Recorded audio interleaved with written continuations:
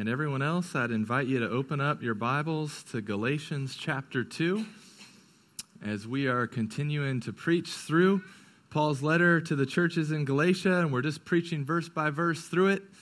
And so we've now arrived at Galatians chapter 2, starting in verse 11. And as you're turning there, let me ask you this question. Who in here has had braces or a retainer before?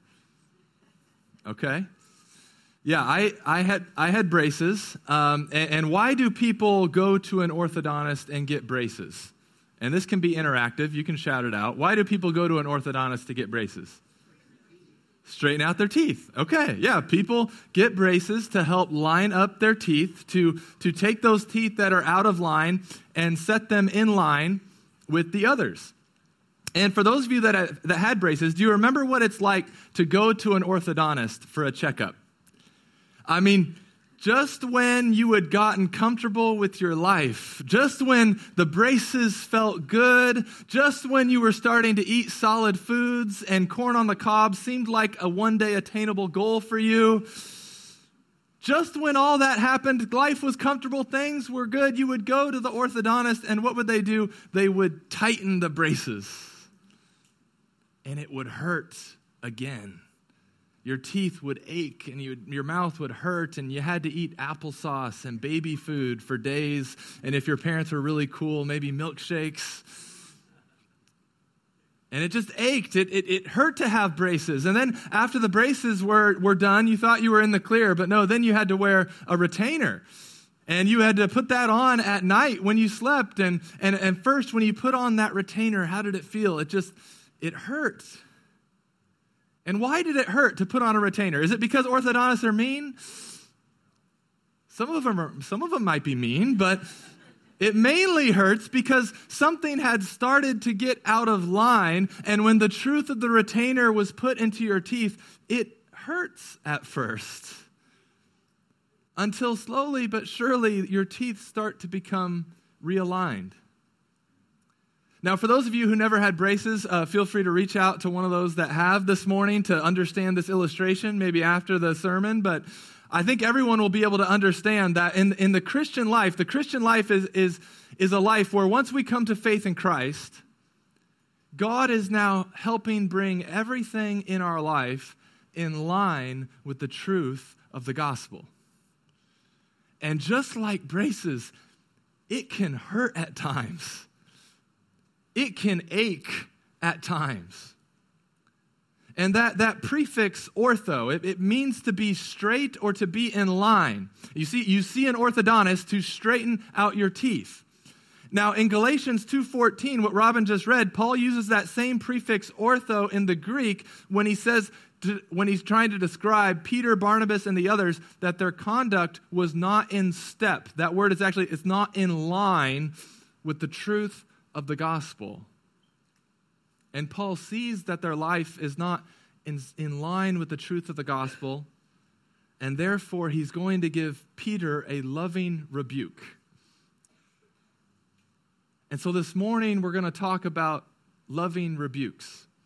And it's not because there's something that's happened in the church and I'm here to rebuke you all this morning. We're talking about it because we're preaching through Galatians, and that's where we've arrived, and we're going to trust that God has his plans and purposes for those of you that are here to hear this message this morning. A loving rebuke is like putting on braces or a retainer. It exposes and corrects what is out of line with the truth of the gospel in us. It is for the person's good. Oh, but it hurts at times. It hurts. And you see, church, on the path to aligning our lives with the truth of the gospel, as long as sin is present, loving rebuke will be necessary. As long as sin is present, loving rebuke will be necessary. I'm going to have you guys repeat after me and say that back to me, okay? So repeat after me. As long as sin is present, loving rebuke will be necessary. Let's say it one more time. As long as sin is present, loving rebuke will be necessary. Now, I want to help you believe that this morning. that we all need to be rescued through loving rebukes at different times in our life. And so that's the title of this morning's sermon, Rescued Through Rebuke. Last week, in the first part of Galatians 2, we saw that believing in the gospel is what produces the fruit of freedom in Christ. We saw that Peter and Paul, they agreed on what the gospel is all about. It's about how God saves sinners through the life, death, and resurrection of Jesus. And people come to be justified or declared right before God by grace alone, through faith alone, in Christ alone. Their doctrine, Peter and Paul's, their doctrine is correct. It's in line with one another. They both agree on the truth of the gospel. And yet here we see an instance where Peter's life gets out of line with the truth of the gospel. And I want you to see that he is rescued by God through the loving rebuke of Paul this morning. And so, church, may you and I see that as long as sin is present, loving rebuke will be necessary so that every part of our lives might be aligned to the truth of the gospel for the glory of God and the good of his people. So let's pray, and we'll start looking at this passage together. Father, we thank you for your word. We thank you, God, that you are a God who has revealed himself to us. You do not desire to remain a mystery or unknown to us, God. You have given us the revelation of creation. You've given us the revelation of your word. And so we ask, God, that we would treasure your word being proclaimed this morning, that we would have hearts that would receive it and that it would bear fruit in our lives. Father, I am a little hesitant in preaching on a tough topic like this because I don't know what everyone's past experiences have been. I don't know what all baggage we come in here this morning with. And so, God, just help me be faithful to your word. And would you empower me by your Holy Spirit? And may your word accomplish today all that you desire for it to accomplish. We ask this in Jesus' name. Amen. Well, look with me now at Galatians 2, verse 11. But when Cephas, that's Peter, his Aramaic name is Cephas, but we're talking about Peter. When Cephas came to Antioch, this is Paul speaking, I opposed him to his face because he stood condemned. For before certain men came from James, he was eating with the Gentiles, but when they came, he drew back and separated himself, fearing the circumcision party. And the rest of the Jews acted hypocritically along with him, so that even Barnabas was led astray by their hypocrisy. Okay, so what's going on here? Peter comes to Antioch, one of the hubs of the early church, and it's a church that is made up of believers who both have a Jewish and a Gentile background. And now remember, before Christ came, most Jewish people believed that it was forbidden to eat and fellowship with Gentiles. This wasn't specifically in the Old Testament law or anything like that, but because of some of the cleanliness laws, because of some of the dietary laws that the Old Testament law had, there were enough things that Jews would need to abstain from that Gentiles wouldn't, and therefore it just became this extra biblical rule to not eat with Gentiles. Also, eating meals together with someone, especially in the Jewish mindset, it was a display of fellowship and communion. It was a time of prayer and worship. And so you can understand why the Pharisees were so offended that Jesus had meals with tax collectors and sinners. They're thinking, aren't we supposed to separate ourselves from uncleanness? And what they couldn't understand was that Jesus came to make the unclean clean. And that's exactly what he did. But it took some time for believers, especially Jewish believers, to align their lives with that truth. But this is what we know about Peter's past. Like leading up to this episode in Antioch, this is what we know about Peter's past from Acts 10. You don't need to go there. I'm just going to summarize it for you. But in Acts 10, God gives him a vision while Peter is praying, and he sees this great sheet descend from the sky with all kinds of animals, and he hears the voice of Jesus say, "Rise, Peter, kill and eat." All right, that's maybe a similar call. Many of you hunters here at the start of deer season. It's rise, kill, and eat, and you answer that and you go. But Peter says no to Jesus at first. He's like, no, I'm not gonna eat that unclean stuff. He's not gonna eat those unclean foods he knows he's not supposed to eat. But then God responds with Jesus responds with, what God has made clean, do not call unclean. And Peter awakens out of this vision to a knock at the door. There's messengers from Cornelius. Many of you know the story. Cornelius, a Roman centurion, a non-Jewish Gentile, just to clarify, has summoned Peter to his house. Peter goes to Cornelius' house, says, hey, you know it's unlawful for a Jew to fellowship with a Gentile, but God has just told me to not call any person unclean. Peter preaches the gospel of Christ, that everyone, both Jew and Gentile, who trust in Jesus will receive forgiveness of their sins. And while Peter is still proclaiming this, the Holy Spirit falls on them, and everyone who hears believes, and they're baptized, and Peter stays with them for a few days, teaches them, fellowships with them, shares meals with them. And all the while that Peter is doing this, there are people back in Jerusalem who are criticizing him. As we see in Acts 11:3, their criticism of him is that you went to uncircumcised men and ate with them. And so you see, this was a difficult thing for people with a Jewish background to get in line with the truth of the gospel. It was so ingrained in them culturally to keep themselves separate from the Gentiles. But God wanted them to see that all the cleanliness laws, all the dietary laws were showing people that their sin separated them from God and they needed the Holy One to come make them clean. And that's what Jesus came to do. He came to make the unclean clean. And so all that background is just to say, here at this point in Galatians 2 verse 11 in Antioch, Peter already believes that Christ came to make the unclean clean. He already believes that he shouldn't call anyone unclean that Christ has made clean. He believes that it is in line with the truth of the gospel to eat with Gentiles. Peter's already there. Intellectually, doctrinally, you were to read his statement of faith. We're sharing meals with Gentiles. He's already there. He's preaching and believing the same gospel Paul is preaching. But something happens here in Antioch. And it's not that his doctrine has changed. He's eating with the Gentiles as he now does. He's enjoying this table fellowship, Jews and Gentiles all together, coming together, celebrating Jesus over a meal.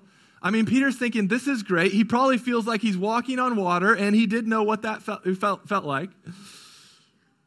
But then what happens in Antioch? Men came in from James, it says in verse 12. Probably not men directly sent by James, because James was on board with the gospel of grace and the Gentiles being welcomed in. These were probably men who followed James and used his name for some authority. But these were men that thought Jewish customs needed to be added to the gospel for people to be saved. And Peter sees these men walk into the church picnic, and what happens? He starts to drown in fear. He's afraid of these men. He's afraid of the conflict and the storm that could be brewing with these men. And so he shrinks back. He separates himself from the Gentiles. He takes up his plate or gets rid of whatever food he was eating, and he kind of scurries away to the corner. All because he's afraid. He's drowning in fear. And he's living like a hypocrite now, verse 13 says. The word hypocrite, it comes from the Greek theater where people put on masks and they act a certain part. Peter is play acting at this point. He doesn't really believe that he needs to separate himself from the Gentiles, but because he's afraid, he withdraws himself and he plays the part now of a hypocrite. And we see that in his hypocrisy, he's leading others astray as well. His hypocrisy leads others to also not live in line with the truth of the gospel. Other Jewish believers in the congregation, they follow his example and they withdraw themselves from the Gentiles. Paul says that even Barnabas is led astray. Barnabas, we talked about Barnabas last week, that great, generous encourager of a man, Barnabas, even Barnabas is led astray. And so at this wonderful church fellowship meal, it turns into this division and separation of Jews now separating themselves from Gentiles, all because Peter is drowning in fear, and in that fear, he acts hypocritically, and that hypocrisy leads many astray. Now, before we get to how Paul responds, let's just pause for a moment and recognize and acknowledge that we can all relate to Peter a little bit, though, can't we? I mean, in this moment, he's not making a decision and living differently because his doctrine has changed. No, he's being misled and he's misleading others because his feelings have changed. He's afraid. Nothing has changed in his doctrine from the first part of chapter 2, where he was all on board with what Paul was preaching. What has changed is how he feels. These certain men walk into the room and they have caused him to feel afraid, just like he felt out on the sea when he started to sink. He's drowning now in fear, and specifically a fear of man. Proverbs 29:25 says, "The fear of man lays a snare, but whoever trusts in the Lord is safe." The fear of man lays a snare, church. Some of you, because of your fear of man, or because of another emotional feeling you have, your life has started to become misaligned with the truth of the gospel. You've started to make decisions not based upon what you know and believe about God, but instead based upon how you feel. And not only are you now going astray, but you're misleading others as well. Because when you're living in a way that doesn't align with the truth you believe, you are living like a hypocrite. And hypocrisy is one of the main ways we unintentionally lead others astray. Church, there are lots of reasons why some kids that are raised in Christian homes leave the faith. But I believe one of the main ones is the hypocrisy of their parents. They watch their parents come in here and affirm the truth of the gospel and celebrate grace and forgiveness and all the joy we have in Christ. And then they go home and see their parents live graceless, joyless, unforgiving lives. And that hypocrisy leads others astray. Your hypocrisy will mislead others astray, starting with your kids. If you are drowning in the fear of man or some other emotion, then play acting and living your life based on how you feel is what you will end up doing, instead of living your life and making decisions based on what you believe. All of a sudden now you're being led by your emotions and the feelings that you have in different circumstances. And you're misleading yourself and others. And church, we all, just like Peter, we at times need to be rescued through a loving rebuke. And so Paul sees all this playing out at the church potluck. And God's going to rescue Peter, Barnabas, the church in Antioch, the church in Galatia who's getting this letter. And I believe he's going to rescue the church in Franklin through the loving rebuke of Paul here. Look at verse 14, Galatians 2:14. "But when I saw that their conduct was not in step, not in line with the truth of the gospel, I said to Cephas before them all, 'If you, though a Jew, live like a Gentile and not like a Jew, how can you force the Gentiles to live like Jews?'" You see, Paul sees the conduct of Peter and these other brothers, and he sees that their conduct is not in line with the gospel, and therefore, verse 11, if you look back at verse 11, it says that he opposes Peter to his face. And at first read, especially if you're a person that doesn't love conflict and you don't like those uncomfortable conversations, you can just think that this is maybe a really mean, unnecessary interaction. But I want you to see that this is actually God's way of rescuing Peter in this situation. It is that this rescue is coming through the loving rebuke of Paul. It says that he opposed Peter to his face. Now let's define a few terms a little bit so that you understand what I mean when I'm talking about rebuke, okay? Because the whole title of the sermon is that we are rescued through rebuke, that we all at times need to give and to receive loving rebuke. And the words reprove and rebuke are sometimes used interchangeably in the New Testament. And so they're getting at a similar idea, but there are some verses where they're both used in the verse. And so it's helpful to differentiate them a little bit, even though there's some overlap. So, for example, in Paul's instruction to Timothy, in 2 Timothy 4, verse 2, he says, preach the word, be ready in season and out of season, reprove, rebuke, and exhort with complete patience and teaching. Reprove, rebuke, and exhort. Well, what do those words mean? Let's look at the next slide here. Some simple definitions. That word reprove, it means to expose or to convict. Right? Using the illustration we've been using, essentially to show and reveal what's out of line with the truth. Okay? To rebuke, it means to admonish or warn forcefully as expressing strong disapproval. Or you could say to give a strong warning and disapprove about what's out of line with the truth. So what's been exposed, and then you giving a strong warning saying, hey, if you continue down this path, it's not leading to good things. It's a rebuke. And to exhort means to strongly encourage a response or action. This is sort of the positive side of things. It's to strongly encourage what would be in line with the truth. Reprove, rebuke, and exhort. Now, 2 Timothy 4, verse 2 is specifically for pastors, but we will see that we all need to be able to both give and receive loving rebuke, because as long as sin is present, loving rebuke will be necessary. And we will talk in a moment about how to rightly give and receive loving rebuke, but first we need to see where we can find loving rebuke.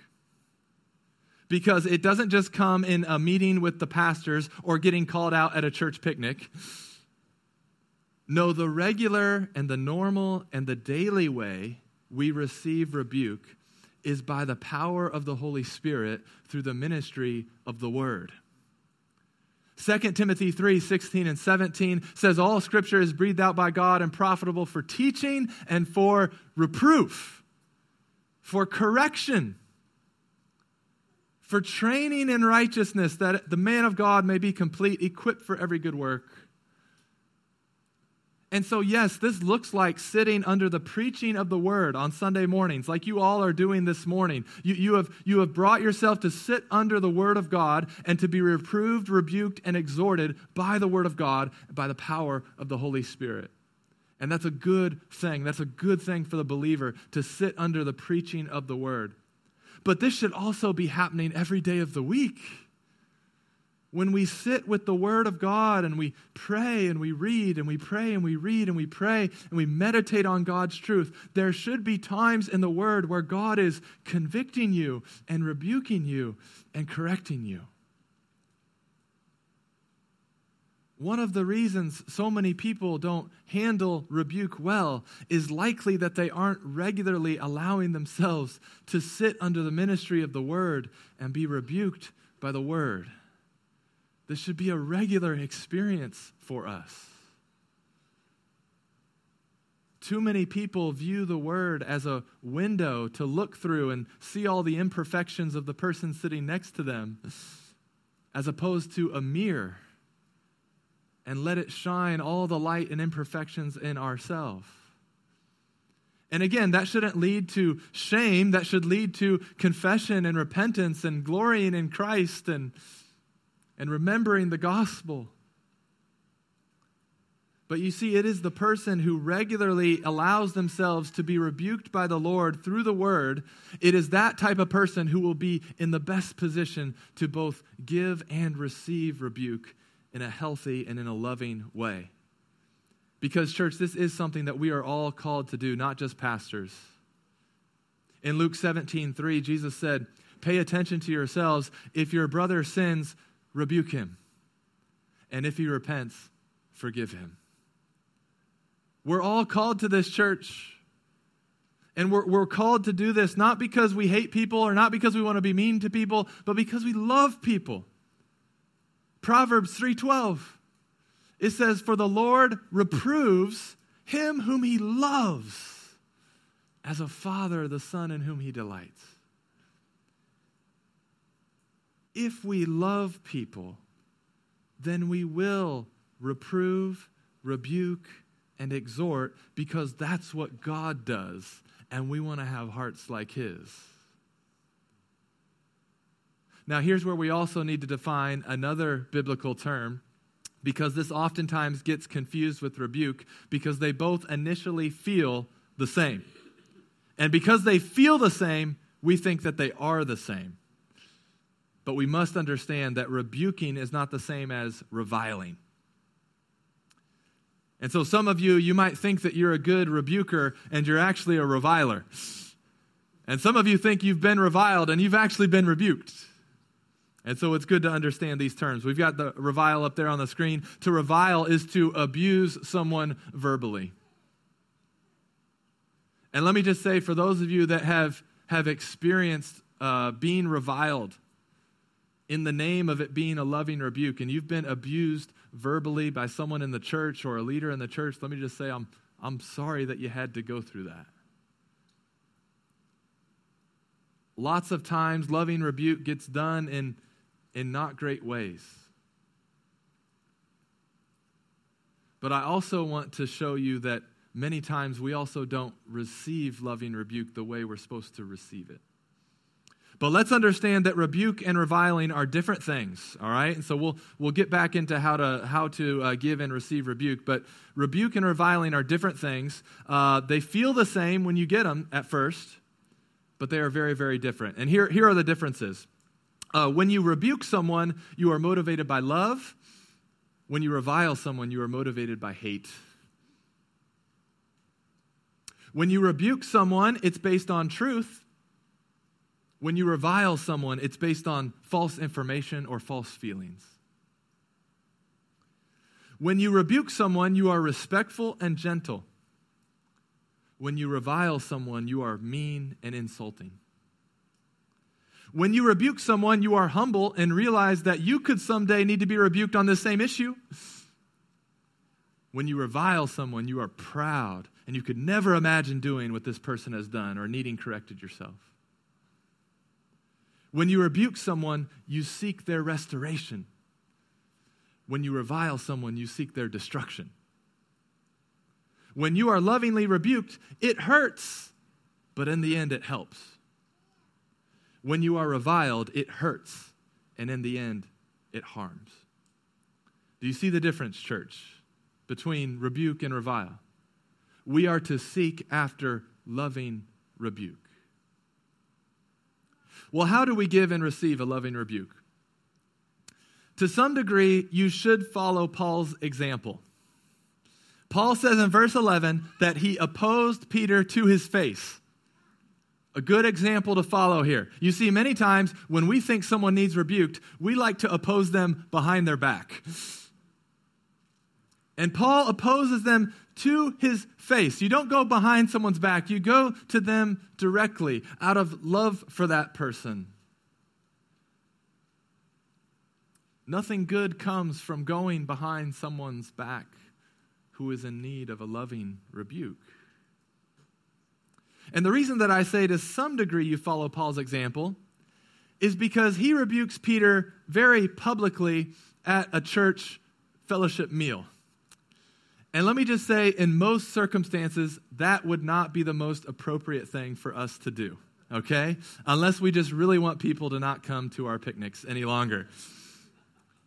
But most of the time, we should follow the instructions that Jesus lays out for us in Matthew 18. I'll let you go look at those later on this week, where he instructs us to go in private and talk with someone one-on-one about a concern that we have. If they're still unrepentant in their sin, if they still don't listen to you, then we take another brother or sister with us, and we go to them and talk with them and plead with them and present God's word to them. If they still are living in unrepentant sin and they don't listen to two brothers or sisters, it's only then that we would take it to the church or to the leadership of the church. And again, we would be doing it for the sake of their own good, out of love for them, based on truth. But most loving rebukes take place one-on-one between two people who love each other.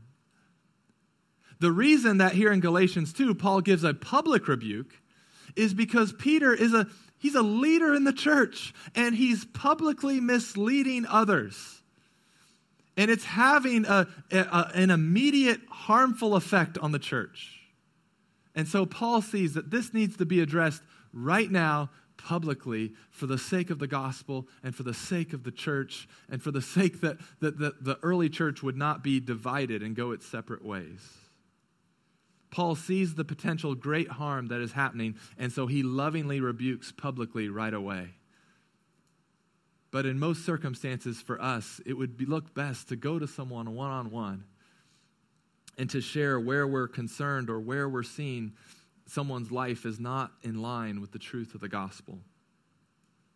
A couple of years ago, one of our pastors in our church planting network, Harbor Network, they gave me a call just to check in on me, see how things were going, see how I was doing. I really appreciate our network in that way. They give really good pastoral care and support. And I was just talking. I forget exactly even what all was going on, and sharing a little of my heart, sharing what was going on. And this pastor in the phone conversation just very gently and lovingly says, hey, Grant, it maybe sounds like there's some resentment starting to build up in your heart. Don't go down that path. And at first I was like, no, I think you're probably off on this. Maybe I'm just hungry. I probably need a sandwich, a nap. I like to think that I'm not that emotionally complex. A few things can solve most of my problems. And so I was thinking, I think you're off base on that, but I'll pray about it. And, thanks for trying. And hung up, went and prayed and sought the Lord. And pretty quickly, the Lord's like, yeah, he's seeing that guy who loves you, who took the time to speak some truth into your life. He's seeing something that you're not seeing right now. And so later I had to call him back and just thank him, like, thank you. Thank you for saying something. And that rebuke, again, it was simple, it was loving, it was gentle, but that rebuke has borne fruit in my life now for a couple years after. I'm still thinking of that quick, loving, gentle rebuke of just a warning of like, hey, I'm hearing this doesn't seem like it's in line with the truth of the gospel, and don't go down that path. Don't go there. You see, God rescued me in that moment through a loving rebuke from a brother. And most loving rebukes, church, they can be given in a one-on-one relationship, in a loving setting. And so how else are we to give a loving rebuke? Well, 2 Timothy 4:2, a verse I've already mentioned, where it says, preach the word, be ready in season and out of season, reprove, rebuke, exhort with complete patience and teaching. If someone is not causing an immediate or serious harm to themselves or to others, the rebuke should be then pursued with complete patience. Patience. Pray for that person. Encourage that person. Maybe teach that person. Teach them the truth. Make sure they're sitting under the ministry of the word, both corporately and privately. Listen, if you are eager to rebuke someone, you are probably not ready to rebuke them. Like, go take a nap, go eat a sandwich, go walk in the woods. But if you're sitting in here right now on the edge of your seat, just waiting for this service to get over so you can go get your rebuke on, please do not do that. You're not ready, Okay? If you are eager to rebuke, you're not in the right spot you need to be to rebuke. And eagerness to rebuke probably means you are not to rebuke at that moment, because we should rebuke patiently. Patiently.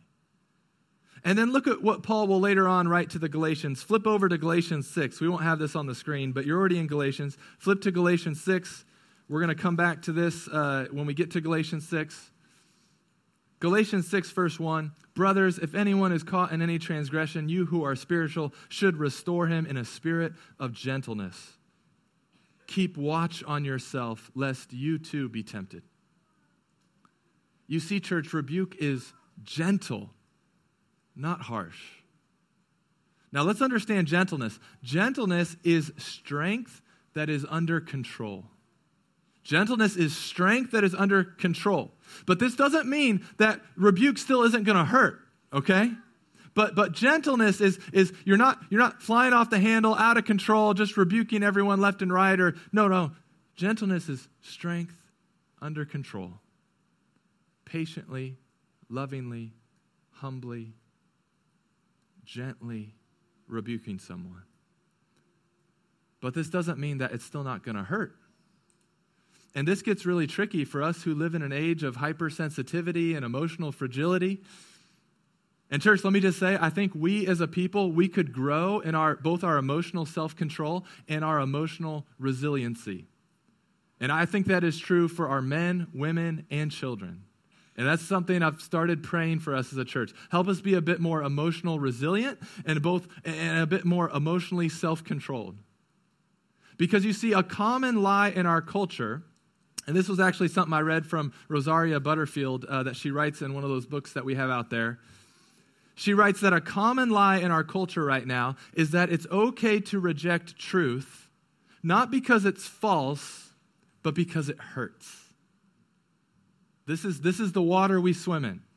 And I can testify to that teaching a bioethics class at Franklin College right now. I experience this, that it is okay and justifiable for everyone to reject truth, not because they can say that it's false or prove it's false, but because they don't like how it feels. Some people think they are justified in rejecting truth, not because it's false, but because it hurts and they don't agree. And therefore, loving rebuke, yes, it comes in the spirit of gentleness. It comes with a strength that is under control. But even the most gentle orthodontist in the world, if he places a retainer in there, it's going to hurt if the teeth are out of line. Loving rebuke, though, is gentle. It's under control. It's done in a spirit of humility. Like Galatians 6 goes on to say, it says, keeping watch on yourself, lest you too be tempted. I was told by an older, wiser, more experienced pastor to never go correct someone if I can't honestly say, if not for the grace of God, I could fall into this same sin. If you can't say that, if you don't believe that, you are not in the right spot to go rebuke that person. Call someone else to do it. If you think that you are somehow above the sin of someone else and you can't believe that they would do this, like, oh, how could they?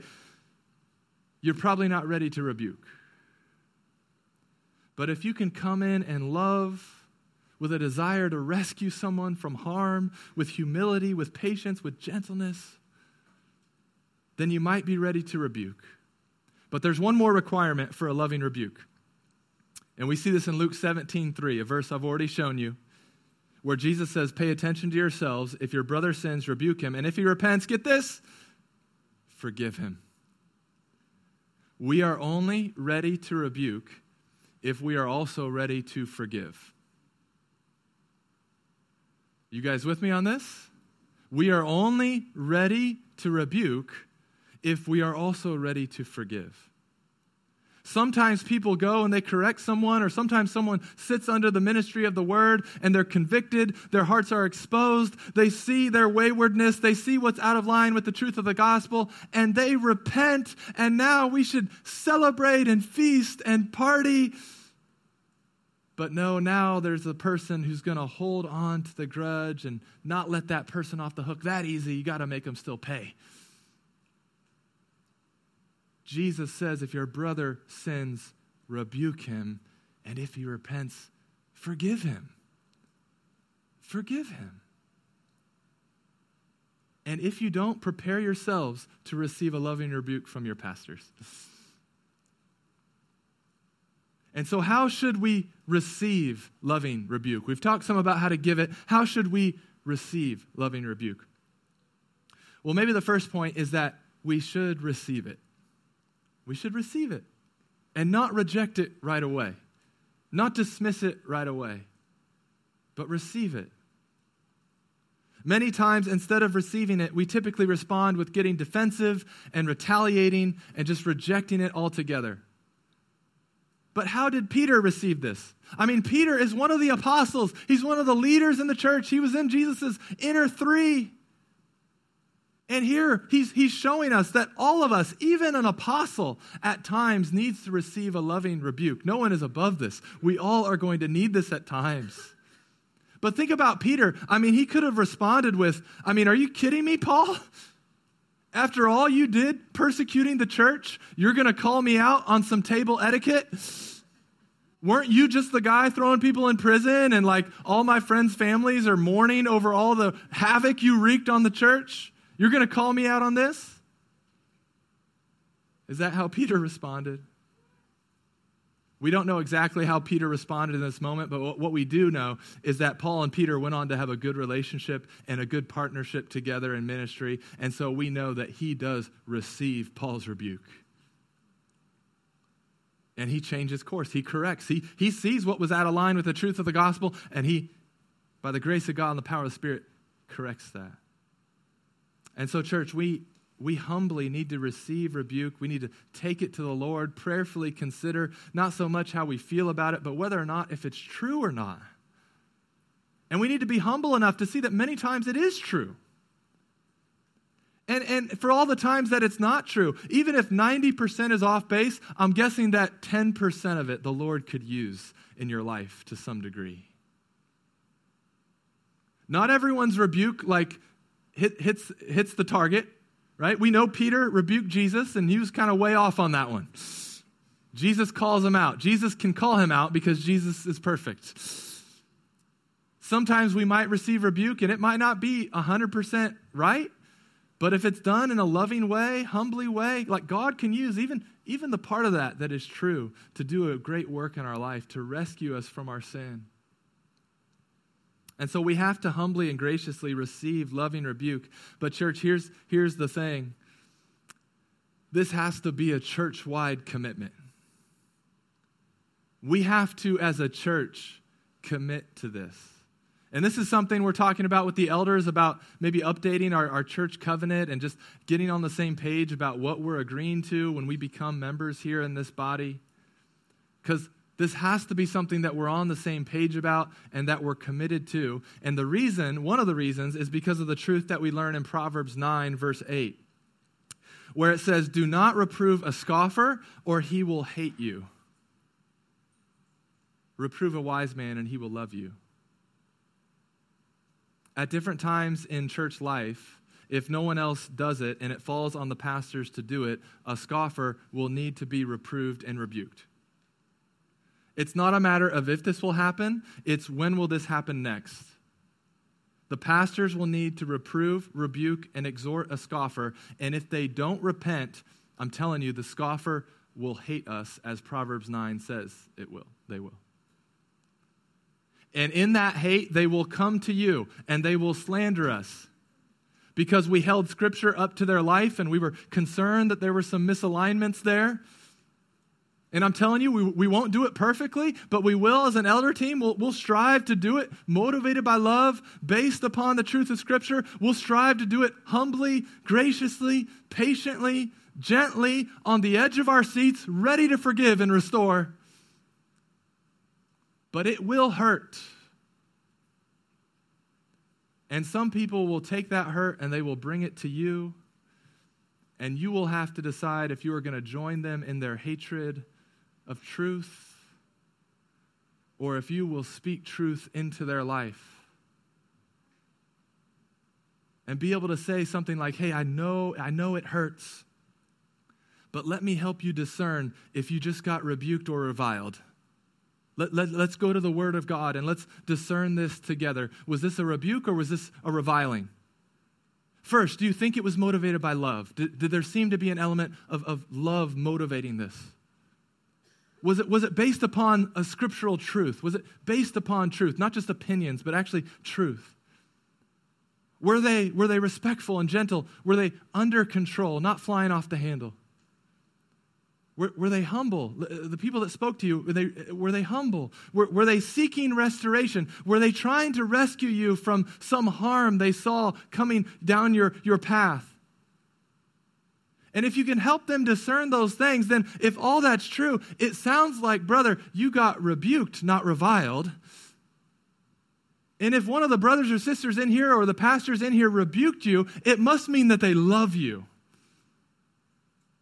Because you realize the easiest thing for a pastor to do is just to say whatever and kind of move on with our day. And so if you're sitting with someone and you can talk them through, like you mean someone sat with you and cried with you and showed you the scripture they've been praying over your life for the last few months and years where they felt like your life was out of line with the truth of the gospel, like don't you see the loving hand of Christ reaching down to you to rescue you through this rebuke? We got to help one another see it, church. We got to help one another discern what is true rebuke, what is loving rebuke, and what is reviling. Because as long as sin is present, loving rebuke will be necessary. And Peter needed rescued by God through Paul's loving rebuke. Each of the pastors here at this church, at one time in the last 6 years of our church life, each of us have been rebuked by the others or rebuked by someone in the church, and it's been hard. It's hurt, but we've grown through it. It's been a good thing for us. The Apostle Peter needed rescued through rebuke. The Galatian church needed to be rescued through rebuke. This whole letter is like the Apostle Paul's rebuke of the Galatian church. And so, church, you need to understand that both you and I, at times, will need to both give and receive loving rebuke. But as we're giving and receiving it, this is the image that we need to visualize. Because let me remind you, this isn't the first time Peter was drowning in fear, needing to be rescued. This isn't the first time for Peter. Look up on the screen at Matthew 14, verse 27 and 23, we're closing with this because this needs to be the image that we think of when we think of a loving rebuke. Peter has been rescued through rebuke before. But immediately Jesus spoke to them saying, "Take heart, it is I, do not be afraid." And Peter answered him, "Lord, if it is you, command me to come to you on the water." He said, "Come." So Peter got out of the boat and walked on the water. He walked on the water and came to Jesus. But when he saw the wind, he was afraid, and beginning to sink, he cried out, "Lord, save me." And Jesus immediately reached out his hand and took hold of him, saying, "O you of little faith, why did you doubt?" And when they got into the boat, the wind ceased, and those in the boat worshiped him, saying, "Truly you are the Son of God." O church, see the hand of Christ coming to you to rescue you from drowning in your fear and to rescue you from your hypocrisy, to rescue you from your sin, to rescue you from your pursuit of self-righteousness. Christ's hand comes to you through the loving rebuke of his word and through the loving rebuke of your brothers and sisters, not to harm you, but to help you, to rescue you. He's not coming down to beat you down into the ground or dunk your head further underwater. No, he's giving you a hand to lift you up. Oh, see the grace of God that he rescues us through loving rebukes. And so let me ask you this, church, how are you living right now that is not in line with the truth of the gospel?